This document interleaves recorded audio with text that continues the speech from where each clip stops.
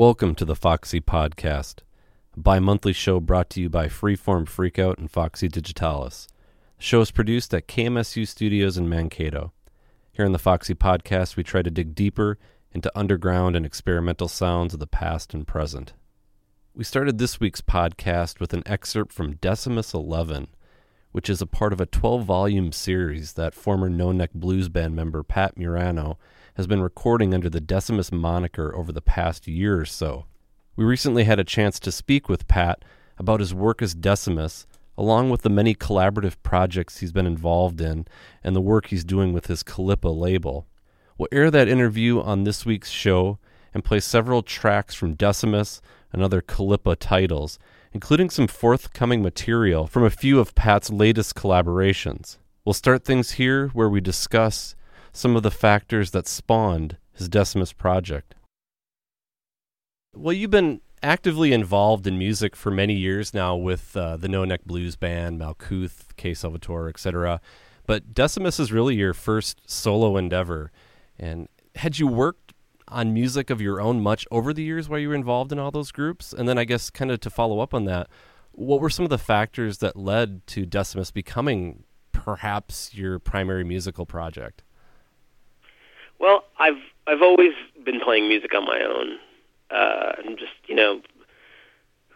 mostly just nothing serious, just sort of like whatever I had at home, just recording and messing around. And I never took it that seriously because I had all this other stuff happening that I was more focused on. And I guess the turning point was when those groups, particularly No Neck and Malkuth, they became a lot less active. And I just had found that I wasn't playing his music as much, and I wasn't very happy about that. So I didn't have any, when I started playing more on my own, I didn't really have too much of an idea about whether or not it would ever be something I'd release or if it would be something I would ever take seriously beyond just doing it. But it definitely started because I had suddenly had a lot more time to make music on my own as everything else sort of like slowed down. But yeah, I've always been making music, for sure. Well, are No Neck and Malkuth, are they just sort of on hiatus right now, or are they both just done? I'd say Malkuth is done. We have a third record we recorded that never came out, and I'm sort of in the process of mixing some of that again, and some of that might come out. It was a double record originally. I'm considering putting out one record on Calippa, maybe early next year. That's sort of more of an open-ended record, less of like a straight-up black metal record. So that might happen, but yeah, we don't play anymore. And No Neck we haven't played in a long time, and it's hard to say. Like, I would never say that it's totally done, but it's definitely on ice. Mm-hmm. I always kind of thought of No Neck as a group that could just randomly sort of like come together in some random rooftop or subway. Just like, you never know if the time was right. That's the way I like to think about it. I think part of the reason why without getting too into it, like why we sort of stopped playing is because it did become too much like a lot of other bands. Like we'd just play, like we'd go on tour, we'd play like a lot of regular venues, and I think we all sort of like lost interest in that. And and I do think if we were to play again, it would be like that. We actually just played a couple of months ago.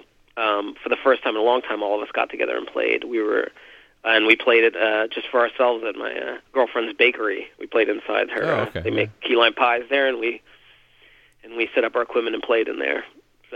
But yeah, that was it. There's no other plan to do it again. But it was good for us, and it was good to hang out. But yeah. Well, that's the way I'd like to see it. Mm-hmm. Having played in groups where improvisation plays such a key role, how do you approach your work as Decimus then? Because there does seem to be this sort of like compositional flow, at least in terms of how you kind of map out or present an album side. So I was just wondering, do you establish that through improvising and sort of, I guess, mapping that out first? Yeah, I definitely do a lot of playing and just recording and playing without a plan. And some of that I'll use, and I'll actually like do overdubs, or I'll actually just use parts of it. And some of it I'll like some of the relationships in it or the texture in it, and I'll go back and replicate that. A lot of the stuff, though, is built track by track, so it's a little bit more thought out. And I guess I'll just have ideas about what I want to explore, or how I want the sort of flow to go over the course of an album side. I guess I'm always thinking in terms of like the whole 20 minutes of an album side, and so it'll be built sort of like that. But the improvisation is a huge part of it. None of the ideas are ever like fully composed before I go in. It's just more the idea of like sound or mood or maybe the instrumentation. And then I think the more sort of composed elements come in as I like add tracks and build on it. And then maybe even what eventually happens is I'll take away the original track that might have been improvised, and what's left is something that was composed over it. Well, this is, I guess, sort of maybe a continuation or extension of that question, but I guess I'm thinking of this based on that ad hoc comp or mix that you made that sort of combined clip material with 90s era Memphis hip hop, I guess. But there does seem to be this sort of hip hop aesthetic or sort of grimy production value that you sort of inject into your work with Decimus. So I was wondering if that was indeed the case, and I guess you've kind of explained a bit of how you approach it, but I was wondering, do you see your solo work, or in terms of what you're doing, as more of almost like a producer, if you will? Yeah, I mean, first of all, I definitely, hip-hop is a huge influence. Like, it's probably one of the only genres that I consistently listen to, and that have been for years and years. Like, I think there's a lot that's happening in that music that I find very inspiring, and I do think one of the features of like how things loop and reoccur, and like I definitely like that's where I've mined all those ideas from. I think as far as being as a producer, I guess that's true. I mean, because it's only me, and all the roles are me. It is like a lot about like arranging, which I imagine is something that a producer would do, right. Where it's like there's these voices that I hear in it, and then like I'm sort of like thinking about arranging them. It's a very like I don't know much about writing music, like writing like how a symphony is written or something like that, like right. A large ensemble piece. But in my mind, this is sort of like on my own scale, like how this works. Like I hear these voices, I want to arrange them into this larger whole. And I imagine I like to think that a good hip hop producer is making tracks. You can hear a certain voice on it, or it has a certain mood, or the actual rap has a certain cadence to it. And like I definitely find a lot of inspiration in that. Mm-hmm. And then, yeah, it's probably the only genre that I listen to consistently. It's my favorite, for sure. Well, you've been in the process of releasing 12 albums centered around the Zodiac over the past few years, I guess. And about, if I'm correct, about 8 or 9 of these have come out. Mm-hmm. So first, I was wondering if you finished the cycle of albums that you've been doing, and then secondly, in general, I guess, how would you describe this conceptual framework in terms of shaping the sounds and the feel that you were going for on these releases? And I guess not to talk about every single album individually here, but just sort of as a whole. They are not all recorded. They're pretty much recorded in the order that they appear. There's one finish that's not out yet, Decimus 10. That'll be coming out soon. And I'm working on the next one.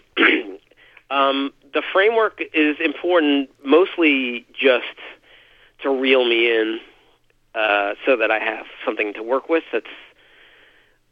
I don't know. I guess for me it helped to have some kind of like restrictions and some kind of almost arbitrary factors that would shape maybe how I decided the records would sound. The first 2 that I put out, 1 and 5, were recorded before I actually had the idea, the concept. They were recorded like in the last stages of like what we talked about first, which was like me just recording at home and starting to feel like, okay, like some of the stuff I want to release.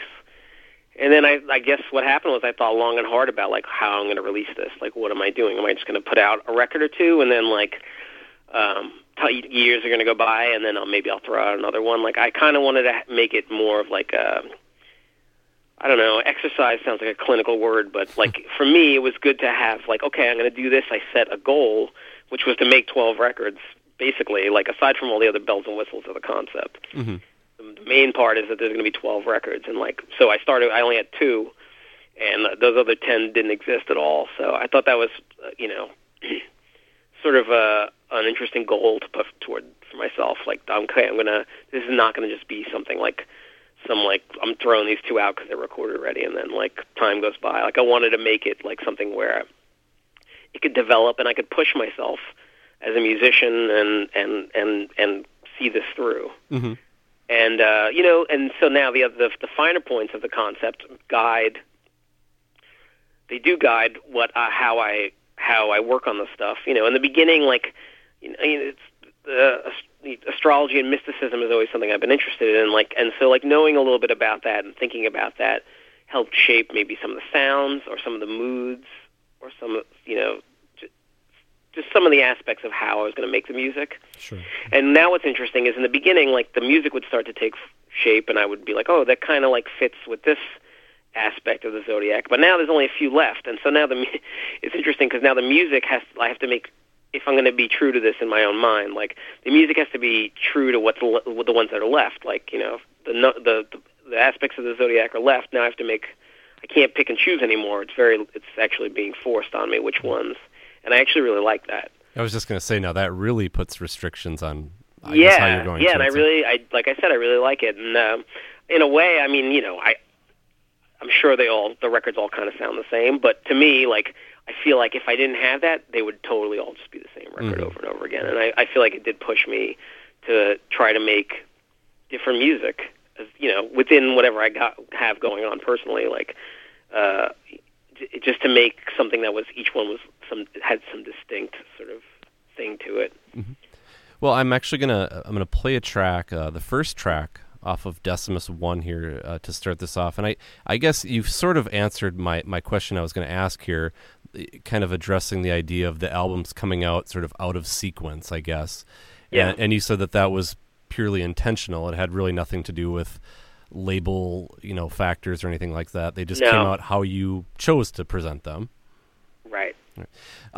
So given this first one here, do you sort of, I guess, again, you kind of answered this, but do you kind of recall your headspace? I mean, was this was purely outside of, the parameters of what you were gunning for after the fact on Decimus 1? Yeah, I mean, in a way, it's sort of like, maybe it's nearest and dearest to me because it was the most sort of like, that was recorded without any like thought of like that this would have ever come out or that anyone else would ever hear it. It really was just me. Like I said, I've been playing a bunch, but I was at a stage where I felt like I was finding my voice, like how I wanted this stuff to sound. Mm-hmm. And so like it was a very sort of natural process that maybe it's not as natural anymore. There is this awareness, and I do make stuff now thinking about the fact that people are going to hear it. Right. And I didn't then. Mm-hmm. I didn't with that record. So I think, I don't know, to me that one, I mean, maybe it is because of that. It might be my favorite.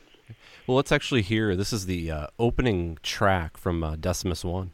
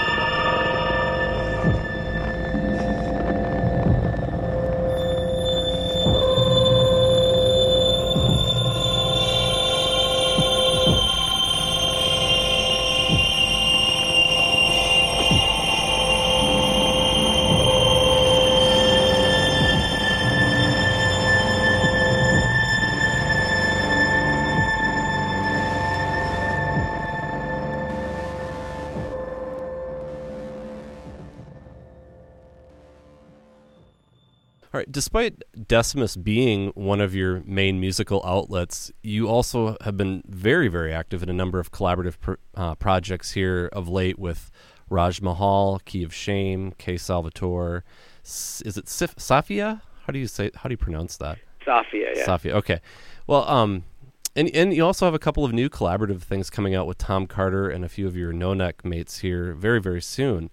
But having been in a group like No Neck for so long, I'm wondering about the value that you place on sort of the social and interactive aspects in the creation of music, and perhaps how that then fuels what you do as a solo artist. Well, I put a lot of value on it, if for no other reason than like everything I learned about playing music and every last shred of confidence that I accumulated playing music happened in this very like incredibly social environment.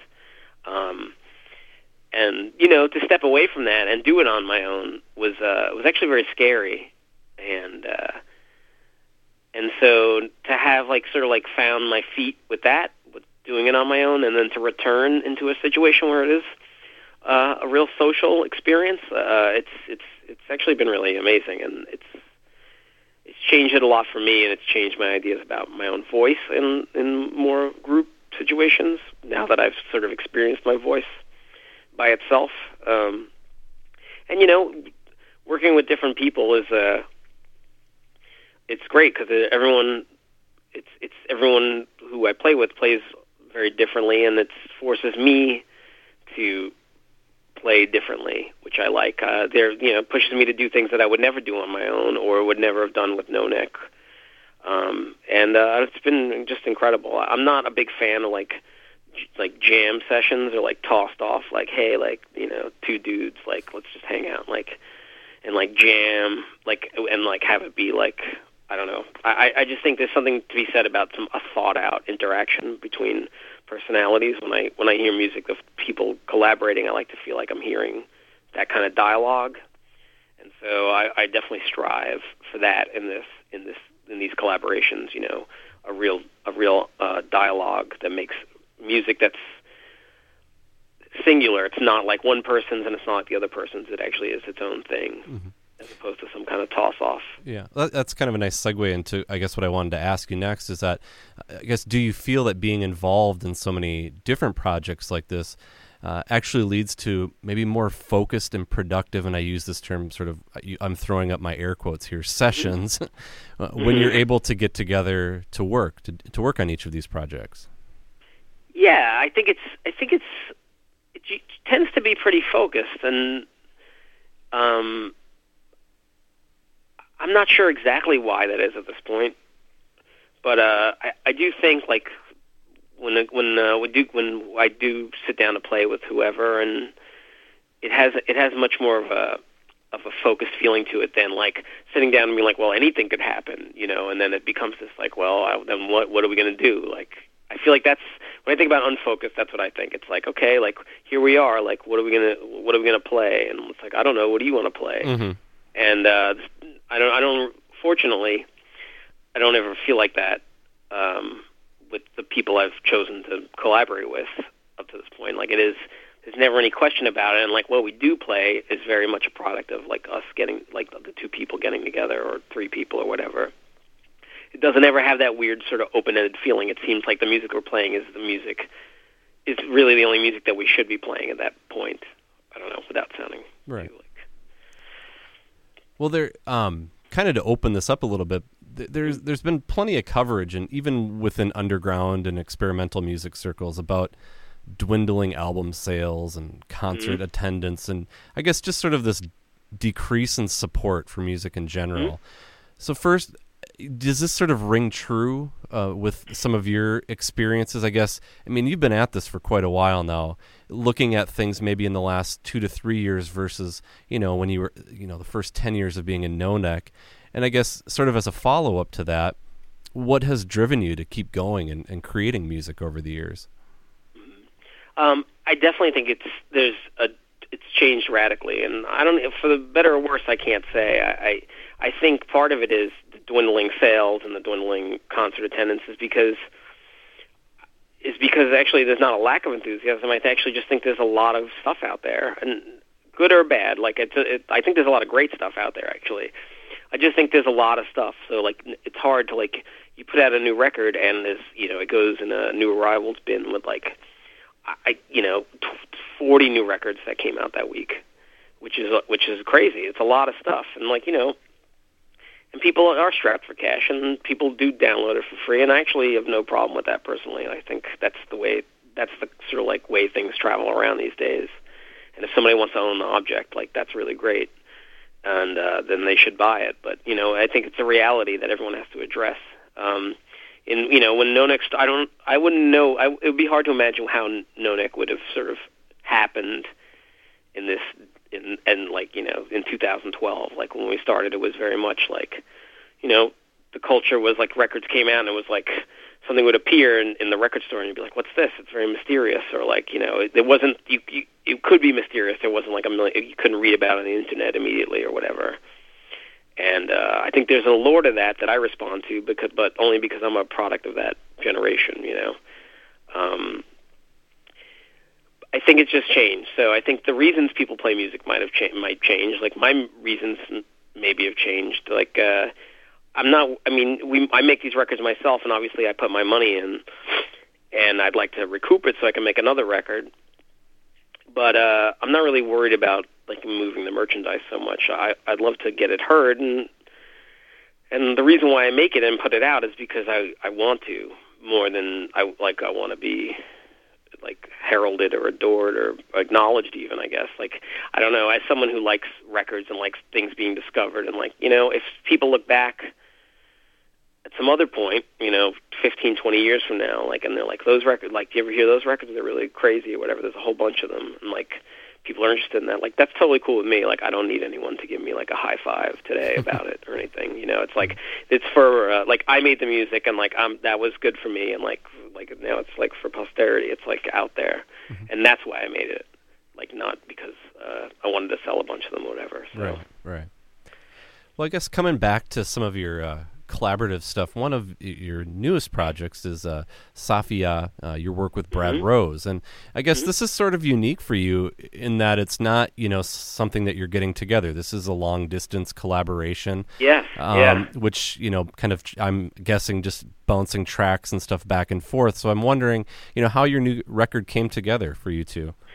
It's interesting. I'd only done this like probably in like 1995. Me and Jason, who I play with in Salvatore, we made a cassette. We actually made two. Only one of them came out. We made a cassette with Prick Decay. Mm-hmm. I don't know if you remember, like yep. Dylan. And they sent us material. It came in the mail. It took months to arrive, and then we recorded over this cassette that he sent, and we mailed it back, and it took them months to and went back and forth like that. It took like probably about 8 months to do this. And now in the era of like him sending a file or whatever and sending it back, like it's amazing how much more like almost because it wasn't so staggered, it actually was a much more organic process that maybe we weren't playing together, but it was quick enough that it felt like we were sort of like having a real interaction. Right. How it got started is we had been in touch. He was putting out a Decimus record, and he put out a Raj Mahal cassette, and he's just been an awesome supporter of what I do, and I really appreciate that. And we had just been talking. I really like his music, and I think I had said we should put out like a split record, like not collaborating, just maybe like my stuff on one side and his on the other. And he was like, why don't we just collaborate? And I actually thought that was a really great idea. And yeah, so one side is his basic tracks that I overdubbed and mixed, and the other side is my basic tracks that he overdubbed stuff on and mixed. Mm-hmm. And once again, like just going back to the idea of like collaborating and the uniqueness of it, I don't think that music is something that I personally would have made. I can't speak for him, but I feel like it is something onto itself, which I'm really proud of. And we actually are working on a second record already, so... Well, yeah, let's hear.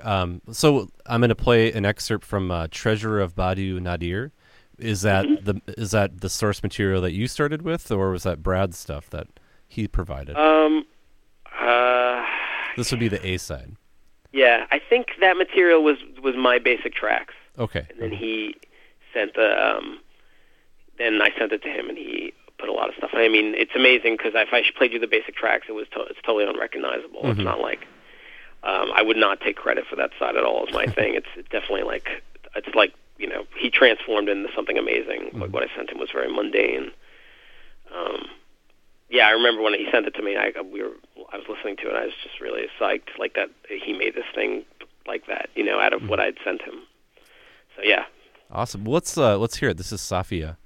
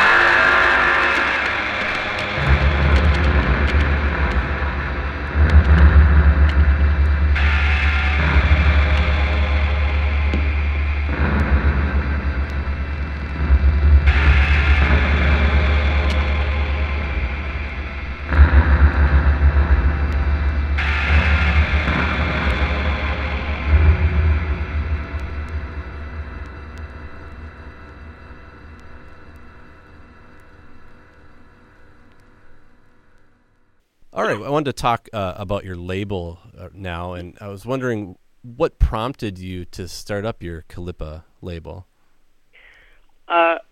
Really, it was just basically I just assumed that the best way to get my material out there and was to do it myself.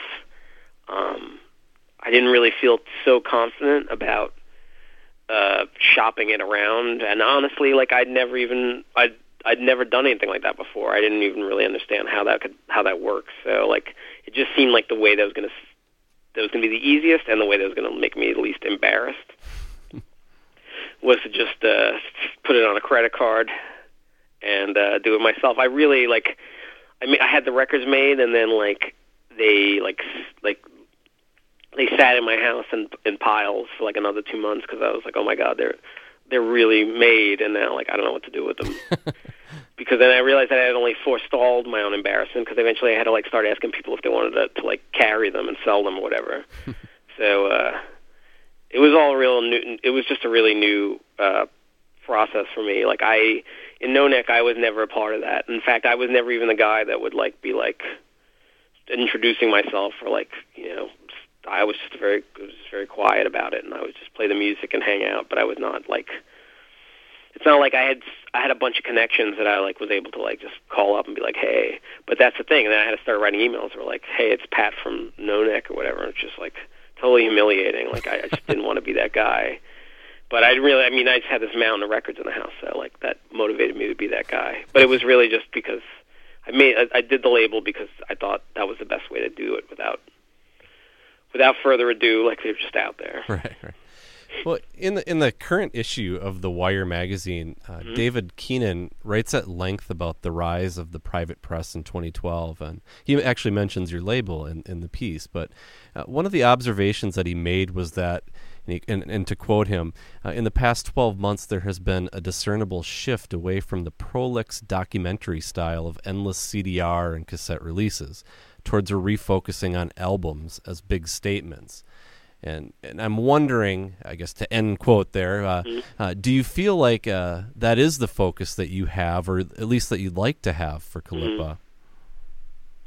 Yeah, absolutely. I am definitely not I've never ever been interested in CDRs, like personally. Like once again, this is maybe just where I came from. Like I definitely cassettes and LPs is how I grew up listening to the music. Like and like CDs, but never like that CDR culture. Like I just never. I understand how it works and I understand how it functions, like why it exists. But it has no allure to me. Like I probably would go on tour all the time and people would hand me CDRs, and I honestly don't ever think I listened to one. Like there's something about the whole thing that's like a total turn off to me because it seems like such a toss off that I just instinctively assume that the whole thing, including the music, is a toss off.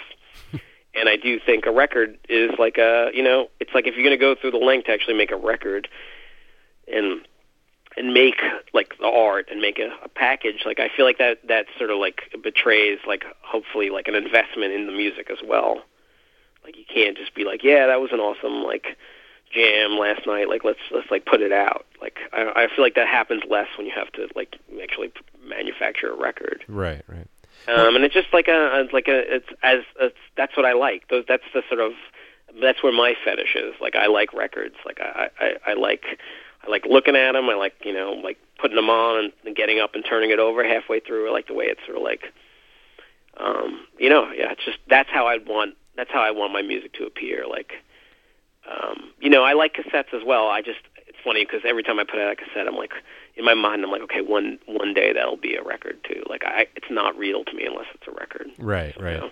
Yeah, I was going to ask you that. I mean, you have been of late sort of involved in the cassette side of things, and I mean, is that something you would ever consider for Calippa, or do you just want to stick as solely an LP imprint? It's funny. I was considering a cassette release, and eventually somebody else asked me to put out a cassette, and I actually gave it to them to do instead. So now I actually have a bunch of blank cassettes in my house. So if anybody's out there in need of tapes, you can get a hold of Pat. Give me a holler discount. That's right. But I actually really like that idea too. It's like you make it, and it's like you can make a small amount of them, and it is cheap. I think the kind of music that I would put on a cassette is probably different than the kind of music I'd put on a record, which I think is also an interesting constraint conceptually for me too. Like making music, like. I like the idea of, like, I'm going to make this, and, like, I'm thinking about it more in, like, long form. It doesn't have to, like, and this will be a cassette. Like, it could be, I feel like I could maybe let it all hang out a little bit more. I don't have to be as sort of, like, picky. Mm-hmm. But I like it. I'll probably put out some cassettes on my own at some point when it seems like there's something that merits that. Like, on the other side of the coin, I recorded this thing that I actually was originally intending as one of the numbered Decimus records, but I gave it to NNA Tapes. Oh, okay, yeah. They're putting it out as a cassette, probably in the next few months, and it's not going to be a numbered Decimus thing. It's titled, and I'm sort of like I'm psyched about it. I'm psyched they're doing it, and I'm really excited about the music. Like but the fact that it's a cassette. It kind of like messes with me. Like It was actually like I had to like sort of like check myself. It's like it's still out there. People are still going to hear it. It's not. I don't know. It's just really like a mental block I have about a record. Like that. It's not real until it's a record. Right. Well, you kind of addressed this next question earlier, but I'm going to ask it anyway. So, you've participated in the world of underground music for many years now, and so how do you view some of the changes that have taken shape in regards to digital distribution and I guess, like yourself, the rise of more artist-run labels? I think it's great. I really do. First of all, I think it's great that everyone can make their own music now. Mm-hmm. I think that's the way it should be. I mean, I think it's hard because then it's like it's all out there, and maybe it's not all necessarily worth the public forum, or it's just like the public forum is just, there's a lot, it's congested because there's a lot of stuff out there. But I think ultimately, like how music originally was in my mind, like maybe it's a romanticized thing. It's like if you liked music in some other time, and you would have to make you'd have to make music. You'd have to make your own music. And I feel like, obviously the methods of making music have changed, but like if you like music, you could just make some music. And I think that's great. And I think if that means that you can put it out too, like, I think that's awesome. Even if that, you put it up, you record it, and you upload it on your, like, SoundCloud or whatever, and, like, now people can hear it.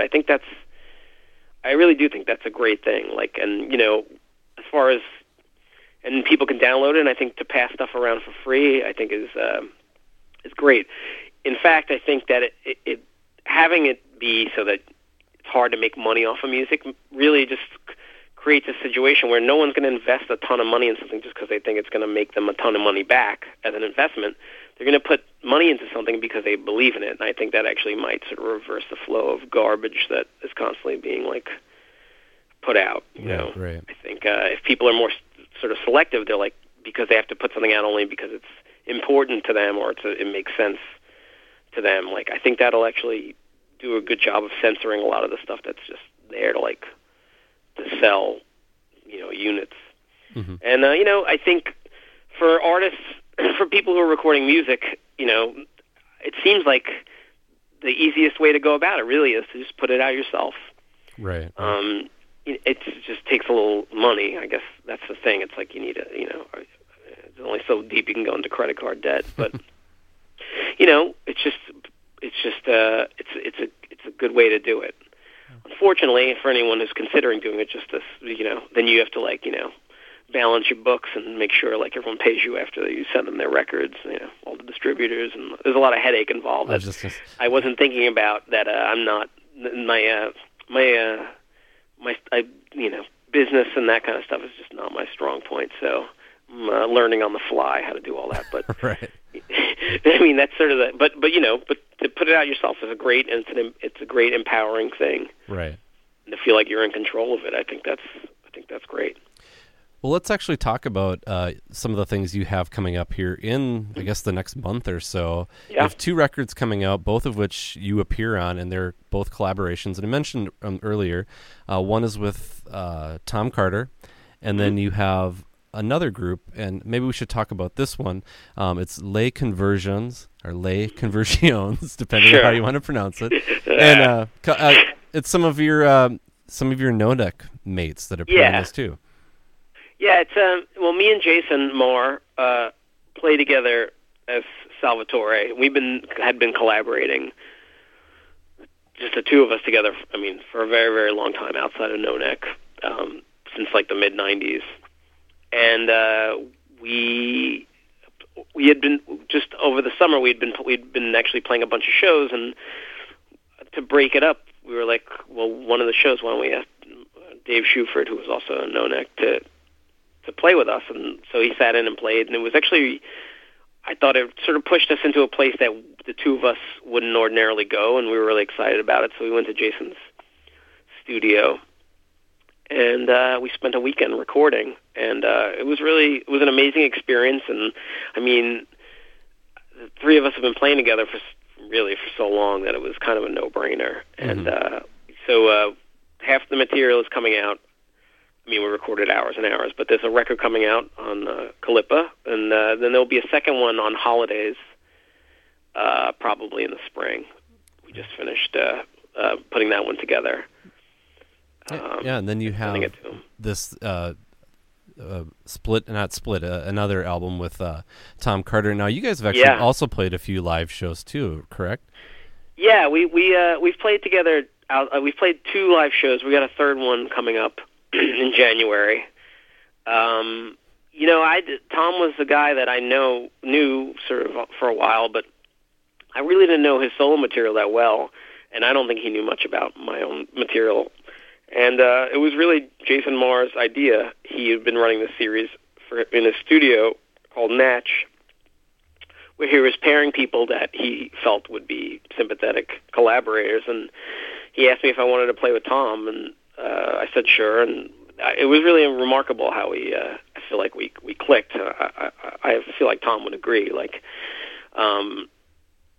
We really we didn't talk once about music. We set up our equipment and started to play, and I don't know, it came out really good. Mm-hmm. And Jason released a bunch of it as free downloads. As Natch, it was Natch 4, I think, and then some of the material we put aside for this record. So this was recorded at Black Dirt also. And we also have recorded a bunch of stuff since then that we're trying to put together as another release. So cool, yeah. We've been playing a bit, recording like privately. So sure. We're going to try to make a record out of some of that material.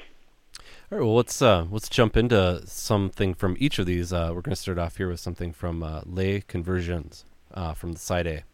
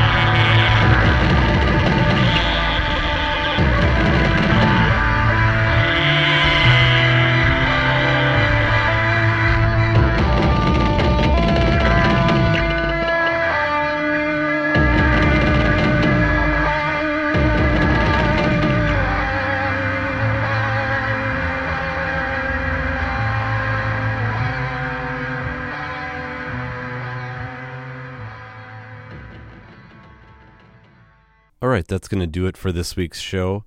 I want to say thanks to Pat for taking the time and speaking with us this week. Please follow some of the links on our blog to track down some of Decimus recordings and Calippa recordings. Lots of great stuff to dig through. And I want to wish everybody a happy new year. This is going to be the last show for 2012. So check back with us in a few weeks in 2013 for more new music and more features. So thanks for listening.